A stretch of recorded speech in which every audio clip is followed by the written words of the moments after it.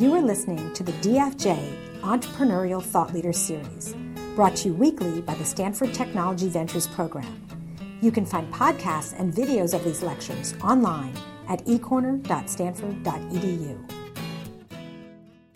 Today, we are incredibly fortunate to have Padma Warrior come as our special speaker this week. She's the Chief Technology and Strategy Officer at Cisco. She's in charge of technology and innovation across the company, oversees strategic partnerships, mergers, acquisitions, and the implementation of new business models. Today, she's going to share with her thoughts on the concept of the Internet of Everything and how this is changing the pace and magnitude of technological change around the globe. Please join me in welcoming Padma Warrior. Thank you. Thank you. Hello, everyone. It's a great pleasure for me to have this opportunity to talk to you. What I thought I would do in the next hour or so, and I will talk for about 45 minutes and take questions at the end. So bear with me as I go through my talk and keep your questions to the end, but I do want to engage in a dialogue. As we kind of all know, right, regardless of the phase of our career or education that we've been in, technology and the pace of innovation obviously is the lifeblood of the tech industry, of which I'm a part of.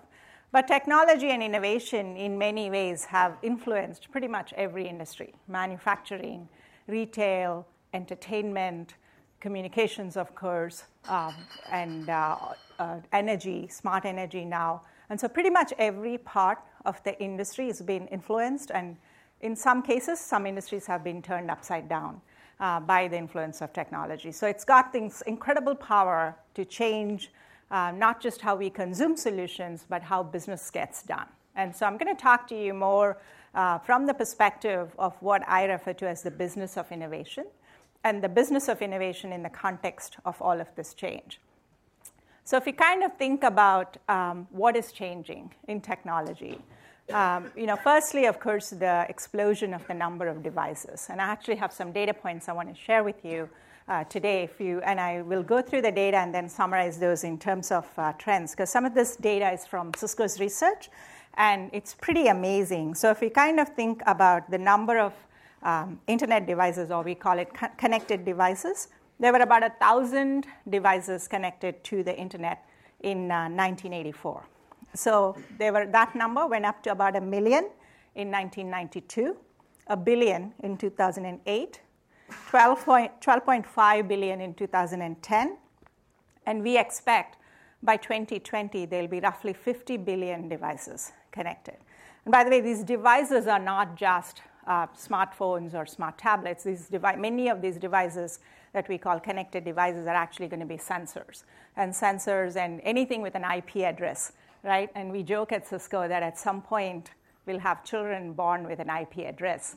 And maybe that's actually going to be the profound change in how we are identified, not just through our name, but something that's more unique than that. So, that's a big shift in a very short period of time. In addition to that, today, already in 2012, more than 80% of enterprises, businesses, traditional enterprises have consumed applications from the cloud, meaning they are not traditional enterprises typically created applications that lived in a server that was controlled and watched over by IT organizations in these enterprises. And that model is completely getting disrupted by the cloud, where they don't necessarily own the infrastructure where the applications getting created, and applications can be created in one place and consumed in another place. So that's another big change. In addition to that, consumer internet, we all know the influence of that, and that's growing at a rapid pace. And here's some additional data points. There were 300,000 apps that were available in 2010 with 10 billion downloads. In 2012, there were 2 million apps available, and in just 1 week, IDC reports that in 2012, there were almost 2 million apps that were downloaded. So that's a huge number. Along with the explosion of devices and apps, the other thing which is relevant to us at Cisco is the amount of information, digital information, is growing at a tremendous pace. In 2012 alone, we created more data than the previous 5,000 years combined. We created roughly 4 exabytes of data. And we expect that this connectivity will continue to grow. And by the end of this year, the number of mobile connected devices will exceed the number of people on Earth. And by 2017, there'll be roughly 1.4 devices per person on Earth. So, so that connectivity is amazing. So if you kind of look at all of that data, to me, it summarizes what's happening in the technology transitions into 3 big buckets. The rise of the mobile, it's not just mobile devices, but actually how new apps are getting created, with mobile first being the consumption model, and new breeds of applications that are coming up. And then the rise of cloud, which is not only a technology transition, but a fundamental business model change, because people do not want to necessarily invest in IT infrastructure or technology in a CapEx model, where it's a capital expenditure, and you sort of could plan for that and would budget for that, and businesses ran that way. More and more people are treating technology investment as an operating expense. So businesses, lines of businesses today are actually spending more on IT than CIOs, which is a fundamental change in how the IT industry structure and value chain has been established in the last 10 years or so. So those two are pretty important, and I think it's really important from a technology perspective, because compute architectures are shifting from a client-server model to a mobile cloud model. So it is technology, applications, infrastructure, how business gets run, all of that is being changed. On top of that, we see the next wave of the internet being what we call the Internet of Everything. And so what do we mean by Internet of Everything? So if you kind of think about the internet, roughly you can categorize the life of the internet to have 4 phases. The first phase of the internet was all about access and connectivity, right? So Cisco and others created a way to aggregate or abstract away different protocols that existed, and we created a way of having a multi-protocol router. That was sort of the beginning of commercial internet as we know it. So from that time, connectivity was what we focused on. Access, digital access was the big opportunity, and I would say email was probably the killer app in that first phase of the internet.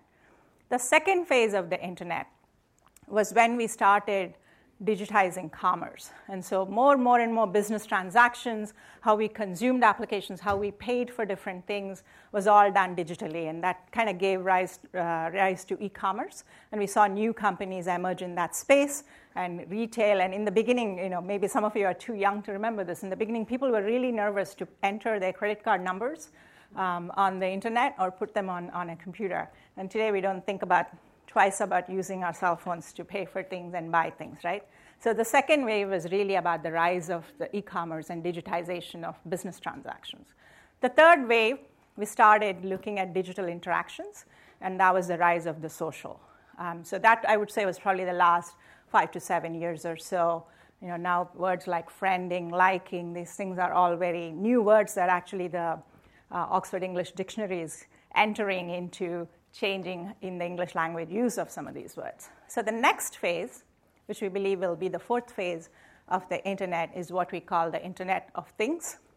And so Internet of Things is really about not just machine-to-machine connectivity or sensor networks, but it's actually what do you do with that data, and how do you use that the power that we are creating in machines to enable us to have a better lifestyle, better healthcare, better education systems, better manufacturing productivity.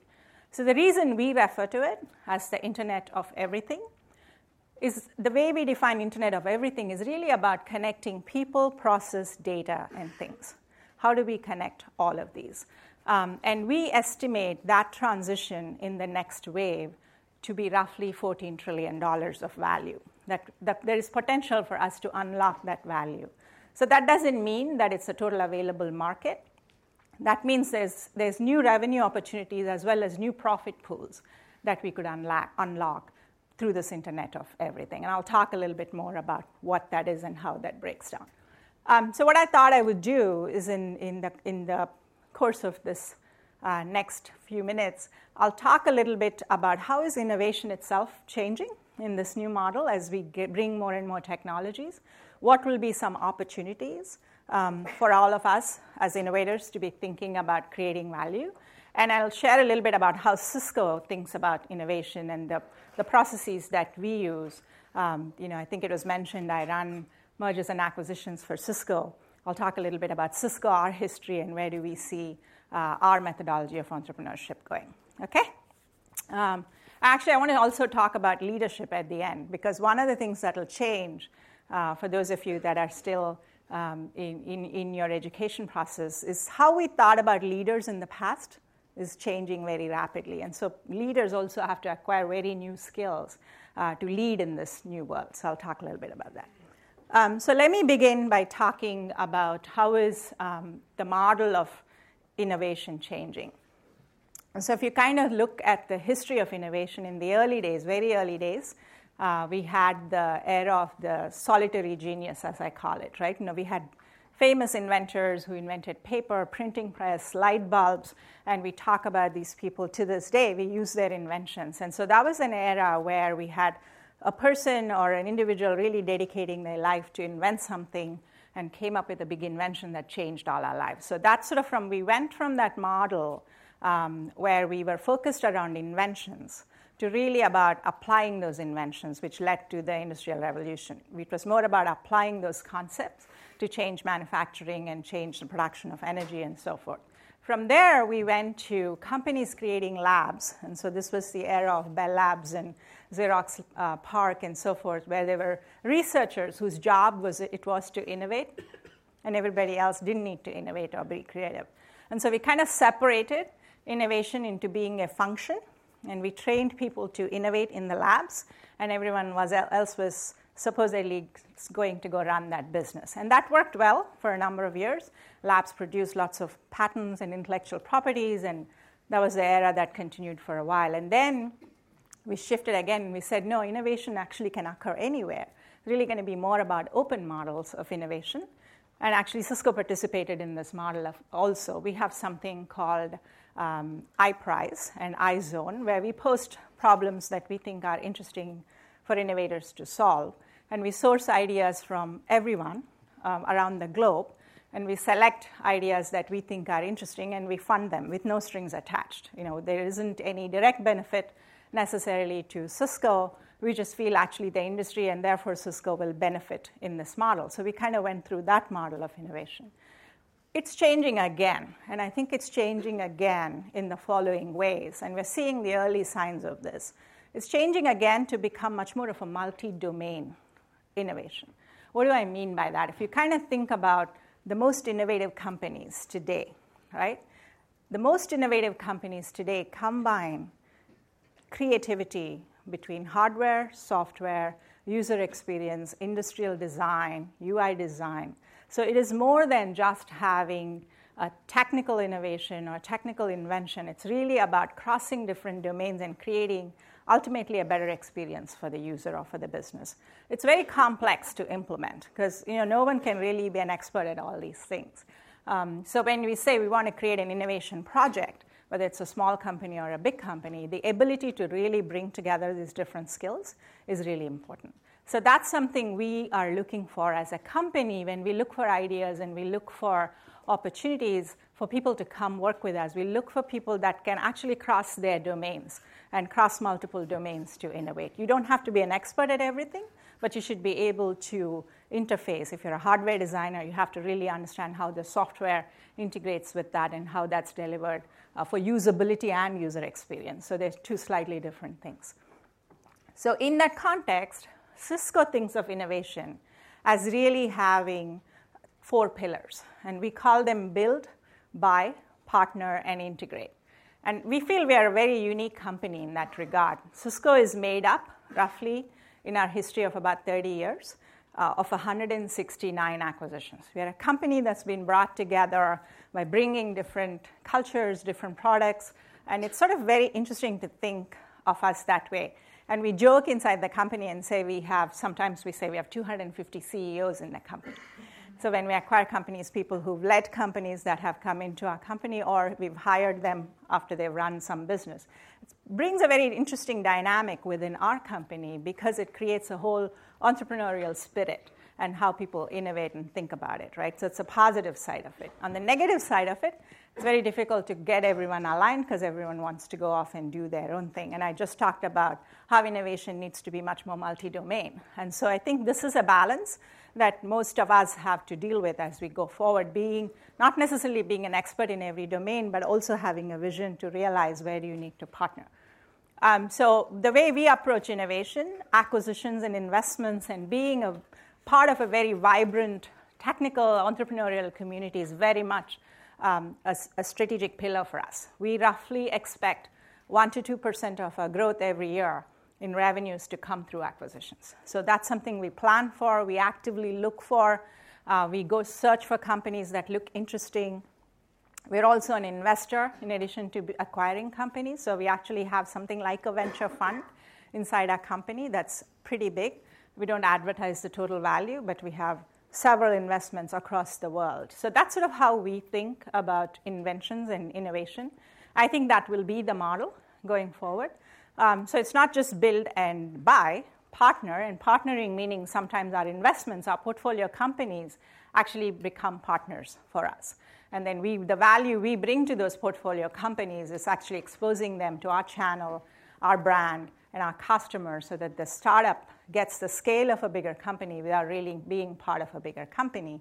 And the benefit to us is we get to understand the startup idea or the innovation in a much more intimate way than we would otherwise do. So that's sort of how we think about partners.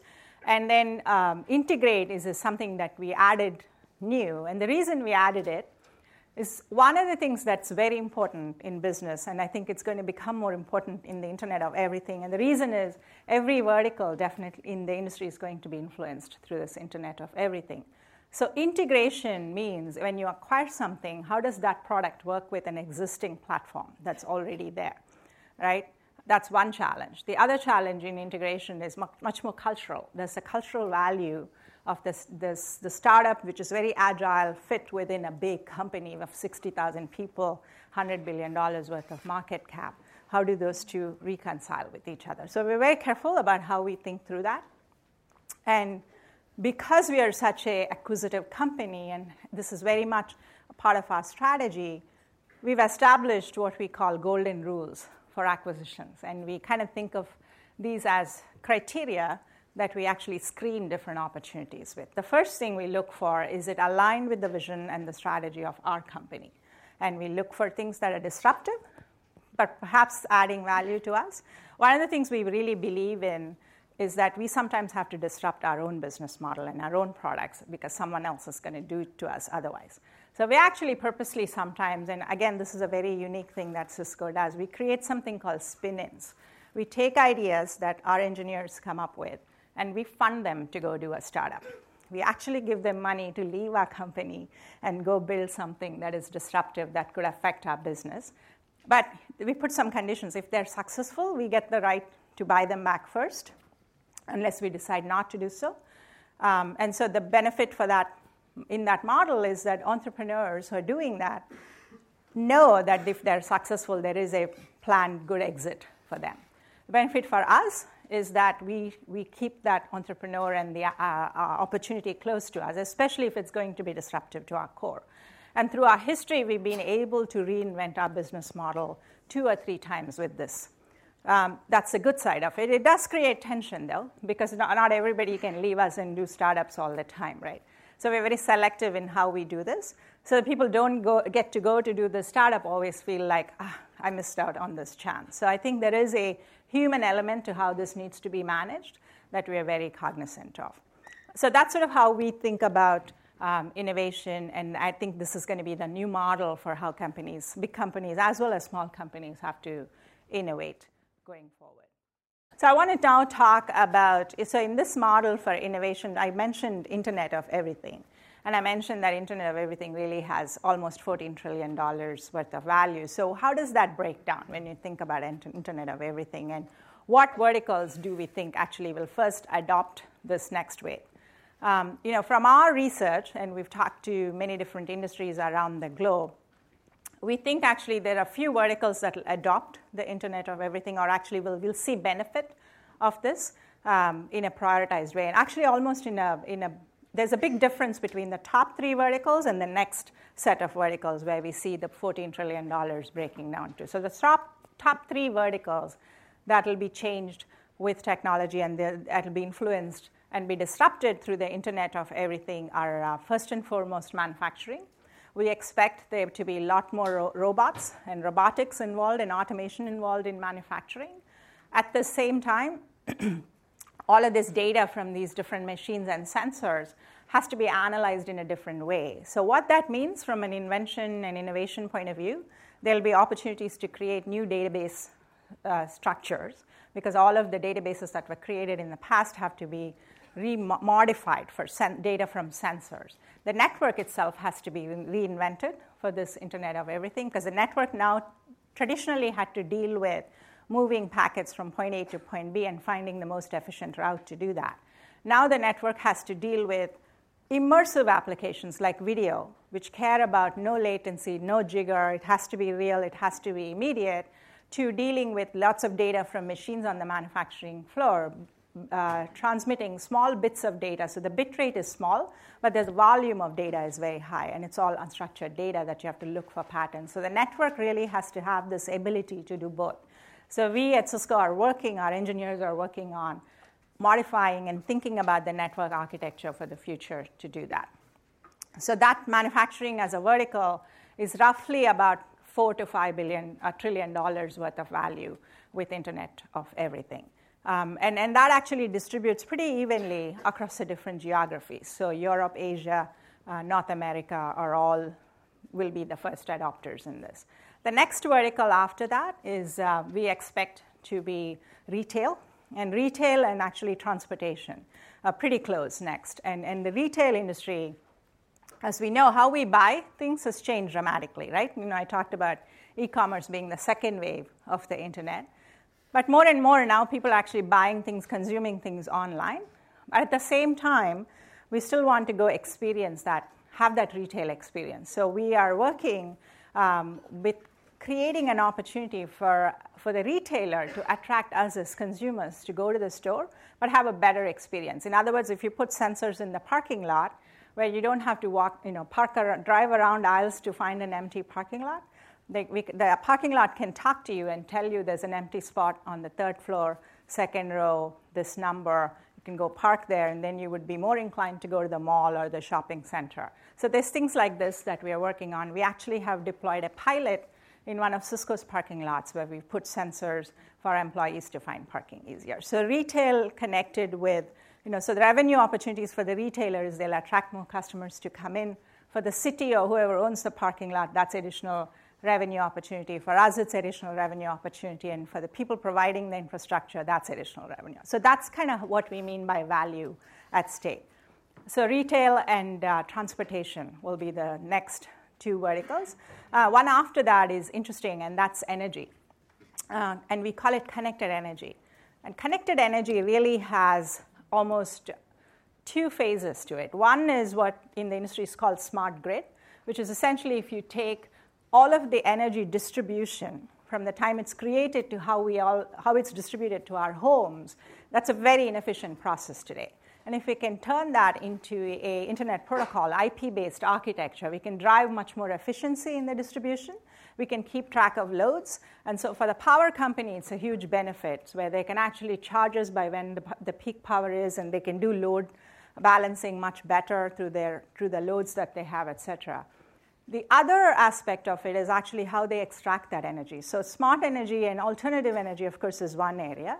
But even in the traditional energy, in the refineries, for example, the way they do drilling today is they send these drill bits under the ground to look for oil. And these things have sensors at the bottom. They collect a lot of data, but there's a huge amount of delay from the point the data is collected to when they analyze it. And they have to make decisions on whether to drill there or not based on this somewhat inefficient process. If we can create a way to more efficiently have real-time analysis of that data, and that involves new routers on the edge, because you don't have time to haul everything back to the data center or the cloud, as well as new kinds of analytics techniques. There's a big opportunity in that, business opportunity in that. So those will be some of the examples of where we are focused on. where we feel the Internet of Everything will influence all of us from a business point of view. And of course, from a consumer point of view, we're already seeing the beginnings of this with Nike Fuel Band. How many of you have a Fuel Band or use a Fuel Band, or a Fitbit or a Jawbone app? These wearables are now becoming quite popular. And of course, our friends at Google are looking at a different way to have machine-to-human interaction with the glass. So there'll be lots of these kinds of applications. And we are focused on how does the network support all of this data and bring you back, for businesses or consumers, value and the analytics with that data. So that's sort of how the Internet of Everything we feel will evolve. So we feel it's actually is an opportunity not just for Cisco, but for the entire industry to create this next wave. I'll talk now a little bit for the next 10 minutes or so about leadership and how we think about leadership in the context of this and how is that changing. So I think if you kind of look at leaders for the past 10 years or so, and actually I give talks at business schools too, and I sometimes blame them for creating spreadsheet-driven leadership models where we are actually looking at spreadsheets and making decisions on to make investments or not make investments. We do that too all the time. But that model is changing where now leaders are expected to have the human element and be approachable and have authenticity. Makes a huge difference whether you're attracting people to recruit them to work with you or actually creating a work environment where people feel they can contribute a lot. So this is something I firmly believe in, and I think more and more leaders who are successful have to be both analytical but also empathetic. And so I think that is really, the danger is when we use technology and we can automate everything, and I just talked about how Internet of Everything can do all of the analytics and tell us how to make better decisions. We still kind of have to have the authenticity in leadership. That's going to be important. The second, I think, big shift that's happening is leaders now no longer get to dictate or tell the groups that they're leading what needs to be done. I think decision-making is still an important attribute, but along with that, sharing experiences and coming collectively to decisions is really becoming important. And that doesn't mean just your team, by the way. I actually use Twitter quite a bit. And I use Twitter to test ideas sometimes. It's not necessarily from my own group. I talk about the Internet of Everything, and I'll post something, and I'll see how many people are responding to it and what the general feedback is to that. So this engagement model and how you engage people in a broader sense, I think influence is a big aspect of leadership in addition to just making decisions. So I think having an influence platform and social media can really help in this, but actually being able to use that is effectively as a leader is extremely important going forward. And the third, I think, big shift is leaders in the future have to be really more about being community builders. And what do I mean by that? So I grew up in India. So I belong to a community of Americans from India, right? So I've lived here a long time, and I went to IIT in India, so there's an IIT Alumni Association that I belong to. I went to graduate school at Cornell. So I have a Cornell community that I belong to. I'm a woman engineer, so I have a community of women in tech that I belong to.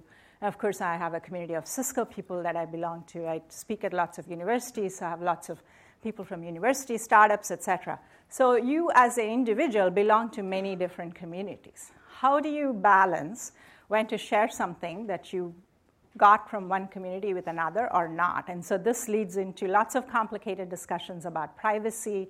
Do you use the information somebody puts on a social website in the interview process or not? You belong to both communities. So I think this whole topic about privacy and what you can share and how, as a leader, you deal with belonging to multiple communities is going to be extremely important as well going forward. And leaders in the past really didn't have to deal with that. Now, of course, you have an option not to participate in any of that as a leader, right? People ask me, why are you on Twitter? Aren't you afraid that you'll say something?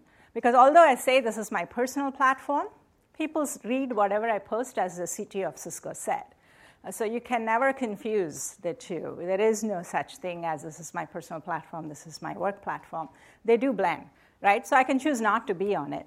But then I'm losing out as a leader to have a broader sphere of influence, which is not good. I need to have that broad sphere of influence. So knowing really how to deal with that is a very subtle but complex skill in leadership that people need to develop going forward.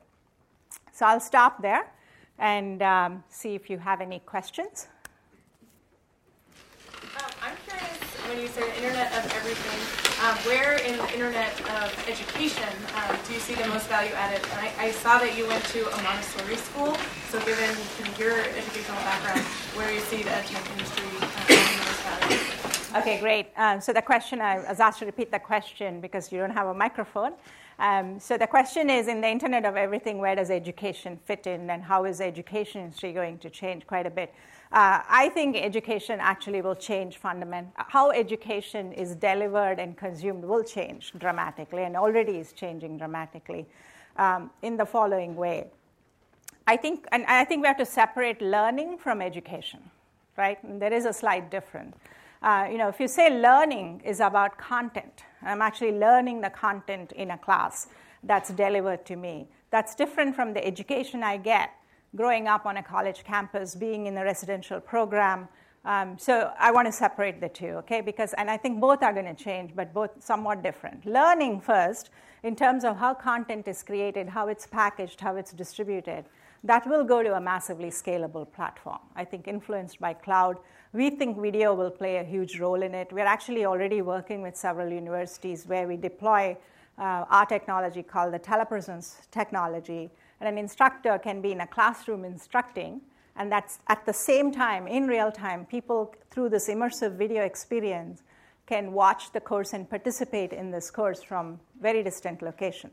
So for example, we team up with a university in India that has professors from Duke University teaching classes and vice versa. So I think we'll go to much more of this scalable model for content delivery and content consumption. And I think so how does that interfere with the residential program? And I may be a bit controversial here, I don't know. I mean, I think there is a notion that says tuitions are going to reach a certain point, especially in the United States, where undergrad education especially is going to be unaffordable for majority of our people. So how will we deal with that challenge? And so there's a big debate actually amongst the tech leaders as well as university leaders now emerging, saying, do we need to have a 4-year residential program? Or in some curriculums, can you reduce that to a lesser period and still have the learning occur online or through a different platform? So somehow I think there'll be a hybrid model that will emerge, and the Internet of Everything will enable the former, the learning part of it, how content gets created, how it gets distributed, how will we consume it, versus being in an environment in the university where there's a whole lot of education that occurs, right? So I would say it in the following way. Yeah? So historically, the growth of internet has been connected to the rise in peak consumption of individuals. But this is biologically constrained. You cannot consume more than a certain amount. So now you're saying that there is an Internet of Things where we have a lot of sensors, which should be driving consumption further. The problem is that sensors do have very low peak rates. So even if you aggregate a lot of sensors, you don't have as much as a human consumes. The question, what would be a contingency plan at Cisco if the internet growth stagnates? What is that? What is the contingency plan if the growth of internet stagnates and doesn't happen? What will happen if it doesn't occur? The growth. What happens to Cisco? What happens to Cisco? So I think the way we think through that, right? Firstly, it's not just that it's going to continue to rise. I think that there will be many more devices and there'll be many more things connected to the network. But it doesn't mean that you're actually looking at all of the data. There isn't a human being looking at every single data from every single sensor. That's where I think that's where I was talking about that, where that data goes in, how that gets analyzed and presented back to us as users. There'll be one opportunity to innovate there. What we are focused on at Cisco is firstly, how does the network support all of this data that's coming up? And we are working also on something that we call distributed compute at the edge, because everything doesn't need to go back to the data center. And so you can build access devices at the edge and I'm getting a little bit more technical than probably necessary here, but we'll be building access devices at the edge that will have compute capacity and analytical capacity that will expose the value so that can be more real time. So the network and the internet essentially does a lot of the work. So it doesn't mean it'll put a strain on us and the biological constraint that we have in how much can we consume as human beings. We can actually simplify a lot of that, which we don't do today. Today, we simply collect a lot of the data. Yeah. So can you talk a little bit more about the structure of innovation at Cisco? Who are the people who are thinking about things 20 years in the future? What sort of incentives are there in place to really come up with really breakthrough ideas? Okay. So the question is, can I talk a little bit about the structure of innovation at Cisco? Do we have a group thinking about the future and a group working on products? So the way we do innovation, there's a lot of innovation that happens in our engineering organization. We invest roughly $6 billion in engineering worldwide. We have about 26,000 engineers distributed across the globe, and they're working on everything from access points to security technologies to data center to collaboration, video, networking, all of that. So there's a big group of innovation that occurs in that group.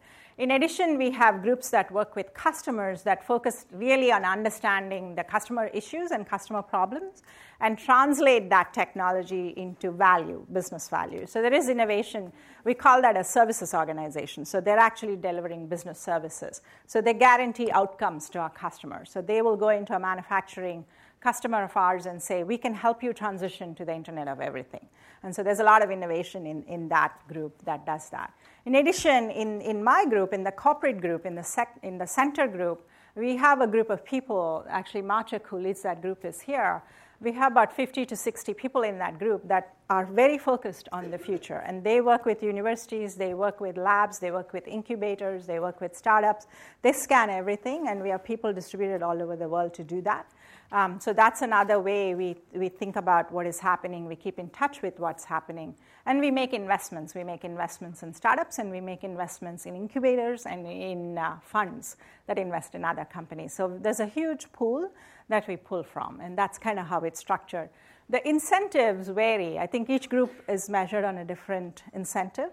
And we have different metrics on how we measure that. How many new products did we release? What part of our revenue is coming from new refreshed products versus traditional products? How much of our profit is coming from new products? We also talk about moving into different adjacencies, as we call it. So we've kind of expanded from being a switching and routing company to becoming more of a data center company, security company, a collaboration company, video company. So through our years, we measure ourselves on how quickly are we moving out of our traditional footprint into new areas. Yeah. You spoke a bit about your M&A team, and I was wondering whether Cisco handles its own M&A internally, and if you could talk a bit about perhaps a recent acquisition that you made and how that contributed to your growth potential in the future. Yeah, so we have a very, very solid M&A team that has been, I think, at Cisco for 20 of the 30 years we've been in existence. So we've done our first acquisition in the early 90s. So we go way back in how we think about acquisitions. That team is pretty self-sufficient. We do everything from creating the map of what space we want to acquire in, working with the business groups to put that strategy together.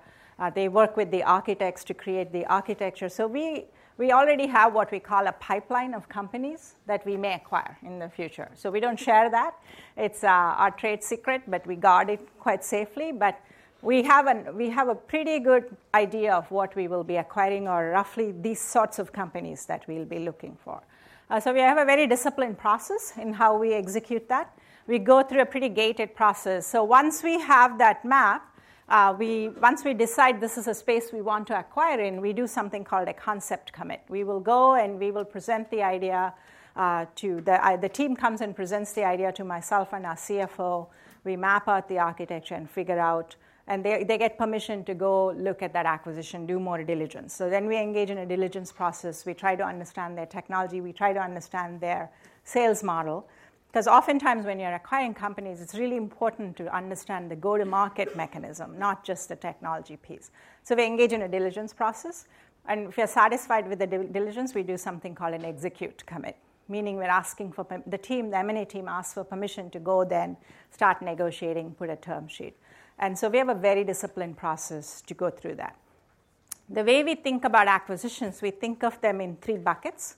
And each one we measure, and I'll talk about which ones contributed to revenue, because not all of them contribute necessarily to revenue.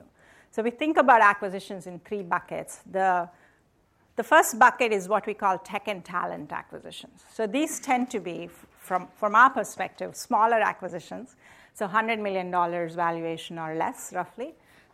So for us, that's small. And we think of those as tech and talent acquisitions. So we're either acquiring the technology or acquiring the talent, and with the understanding that they'll come into Cisco and work on something that we already have going. They sometimes are also called tuck-in acquisitions. So they actually support our entire strategy. Then we have a middle set of acquisitions, roughly in the $100 million to $1 billion or so range. Majority of our acquisitions tend to be in that space, where they are strategic, they fill a gap for us, they extend us into a new market, but they have potential for growth. So they don't have the growth yet, and we can add strength to them and grow them fast because we have a huge sales team that can sell that product. So they fall in that bucket. And the third category, which are probably the most complex but contribute a lot more to revenue, are what we call platform acquisitions.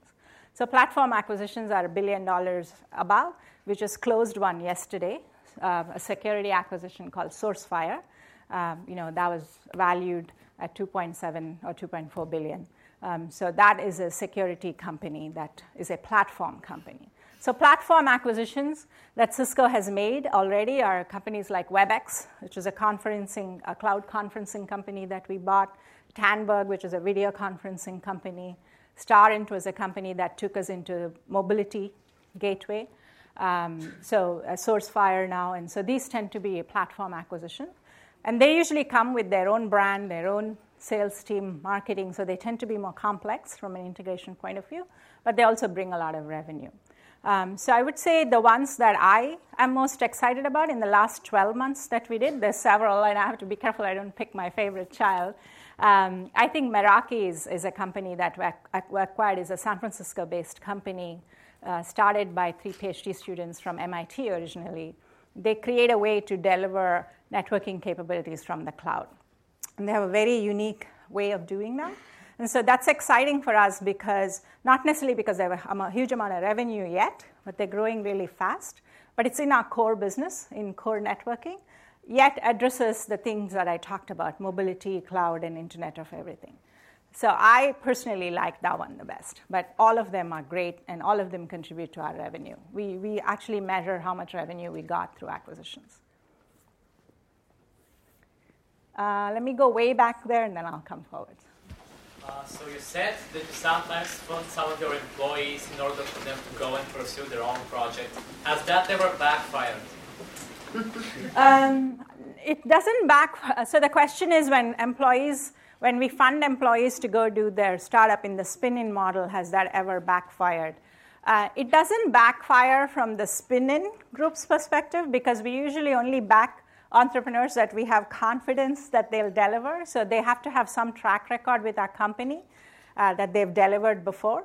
What it does create, in the spirit of being open, is some morale problems with people that are working inside the company, because when we buy the company back, obviously financially it's much more rewarding for the company that's coming back. But from a company point of view, it is no different than us acquiring another company, because when we are acquiring a company, financially, the people that we are acquiring, make more money than what our engineers who've been working make, right? But on an average, our hope is that people will get this opportunity to participate in spin-ins over a period of time. So it does have pros and cons, but for us, it's really worked well, that model. But we don't do it a lot. I think our big innovation comes from within the company. Let me go back there. You. Yes, ma'am. From an academic standpoint, what part of the aspect of your education do you think best prepared you for your position today? Let me come here. What part of the education? What part of your education do you think best prepared you for your position? What part of my education? So I'm a chemical engineer. I'm actually a hardcore engineer. I went to school in India. I did my undergrad from IIT Delhi, and then I did my master's at Cornell. So I think really having a foundation in engineering has helped me a lot. I ran engineering at Cisco before I took this job. So I'm not an investment banker, yet I'm running M&A for Cisco. And I think the reason I was asked to do this, because I was co-leading worldwide engineering for Cisco. So I was building products. My team was developing all of the technologies. It's because I think there's a unique requirement going forward because of all the changes that are driven by technology. Cloud is a technology architecture change, but it's also a business model change. I think having that foundation in engineering and technology has really helped me because you can always learn the business experience and really understand how to deal with customers, how to deal with revenue models. And I have people that know how to do acquisitions. I have a great team that knows how to do acquisitions, back to the question earlier. So I would say what really helped me is having a foundation in engineering. I wouldn't trade that for anything else. I'm really glad I'm an engineer. Yeah. So as you look at this hockey stick of more and more devices and building more and more devices, and you look at your corporate social responsibility and recycling, how do you innovate reducing the footprint of this pile of stuff so that you can actually recombine it? Yeah, so we participate in many different, we have a very active CSR group that actually does several things. One thing we do as we're developing the technology, a big part of our focus is making our technology much more energy efficient. In fact, we just acquired a company called Julex, does that energy management for infrastructure. So that is definitely a capability because power consumption, cooling requirements in data centers, and actually it's more in the infrastructure rather than the devices because the endpoints are fairly energy efficient. So I think focusing on that is an important part of our strategy. We want to make the infrastructure that Cisco builds for the Internet of Everything to be much more energy efficient. In addition to that, we have a CSR group that we go out in the world. We have something called networking academies. We train students and people to learn about networking. And we graduate these people. We give them certification that Cisco certifies that this individual knows networking and understands how to operate the infrastructure. Of course, we train them on Cisco infrastructure. We have a worldwide distribution of these networking academies in many remote regions. And we graduate, and I don't remember millions of students every year we graduate from these networking academies. In addition, what we do in verticals like healthcare and education, in many countries, not so much in the United States, these verticals, specifically healthcare and education, but in some cases even transportation, there's a lot of regulation and government influence. So it requires a public-private partnership to change healthcare in Africa or in India and even in China. So actually our CSR group participates a lot in enabling that public-private partnership. And then we develop some solutions and we contribute that for the benefit of the country before we commercialize. We did that in China when there was an earthquake in the Zhejiang province. We went and contributed our video technology so they could be psychiatric help provided remotely to this area that was affected by the earthquake. And that technology was so useful that the government in that region of China asked us to commercialize and deploy in other parts. So those are examples of things that we do beyond just the energy and the footprint part. Yeah. In a world where there's an Internet of Everything and there are 50 billion devices online, how does cybersecurity have to evolve? That's a great question. That's why we spent so much capital buying a security company recently. So security is going to be a huge challenge. And I think the model, so the question, sorry, I'll repeat the question. In a world where there's going to be 50 billion devices that are connected, how will we make sure everything is secure? So I think security, and I'm talking more about data security and network security in this context, is also changing, where in the client-server model, it was relatively simple to secure things, right? You had a firewall. And because there was a laptop and it had an address, or a desktop and it had an address, and you could put a firewall there and protect that, and the data center could be secured, and you had both perimeters that were secure. Now the perimeters are exploding, right? Now, the devices are numerous, and also the data center is virtualizing and getting distributed. So you have the challenge on both ends of the connectivity equation. And then, of course, there's lots more apps that people walk in. There's a notion in business that we refer to as BYOD, bring your own device to work. And that's now changing to BYOA. People want to bring their own applications into the network. And so if something is corrupted, we don't know what is corrupted. So the model for security used to be that people built a firewall, they built a network security, they built content security. These things were all separated. We think in the future this model has to be much more integrated.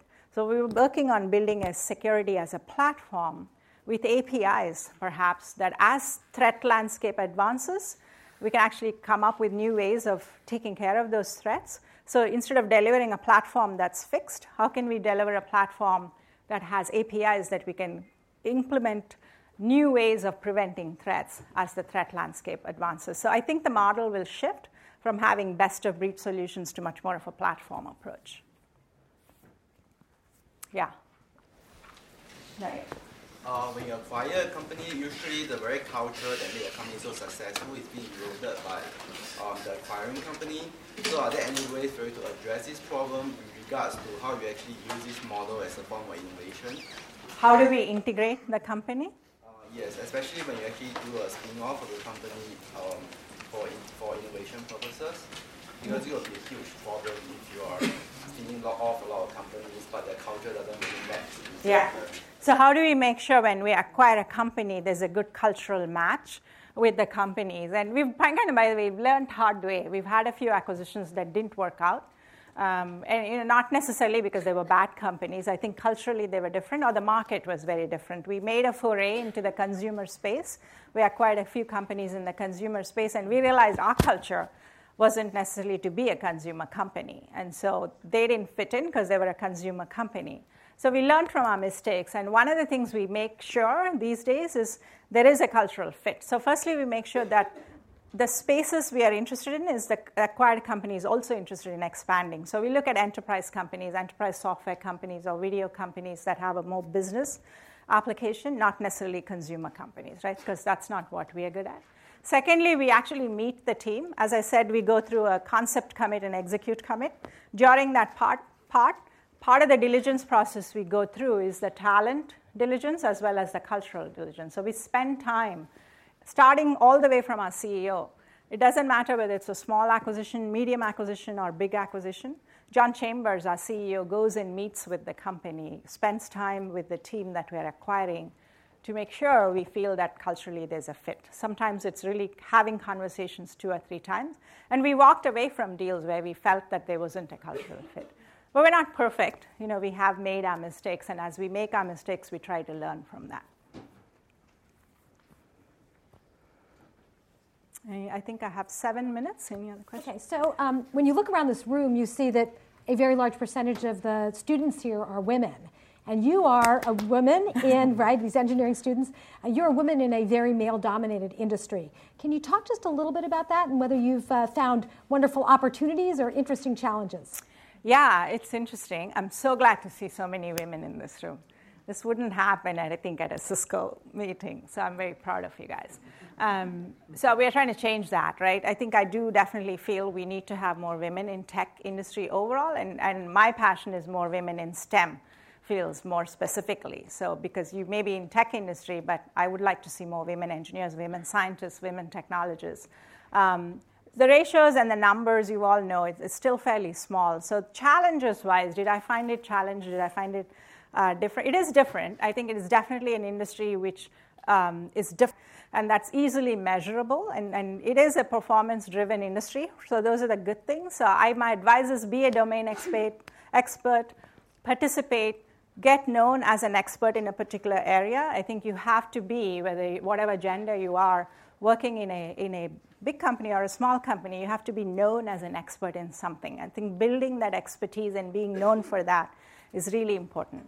I think the challenges come more from perhaps our own limitations. I think I tell people the fact that I'm the only woman in a boardroom or in a board meeting, I use to my advantage. People will remember me because I have a strange last name or because I wore a bright red jacket or whatever it is, and I use that as an opportunity to make my point. So I think we can also use it to an advantage to sort of emphasize and build that as a personal platform. And I think I would encourage women to do that more. I would love to see more women in the technology industry overall. I think we do bring a different perspective. I think all the things I talked about in the new leadership model, many of those come naturally to women. And I think it is a great opportunity for us to lead the industry to this multi-domain innovation model. Well, I hope all of you will join me in thanking our wonderful guest for her inspiring talk.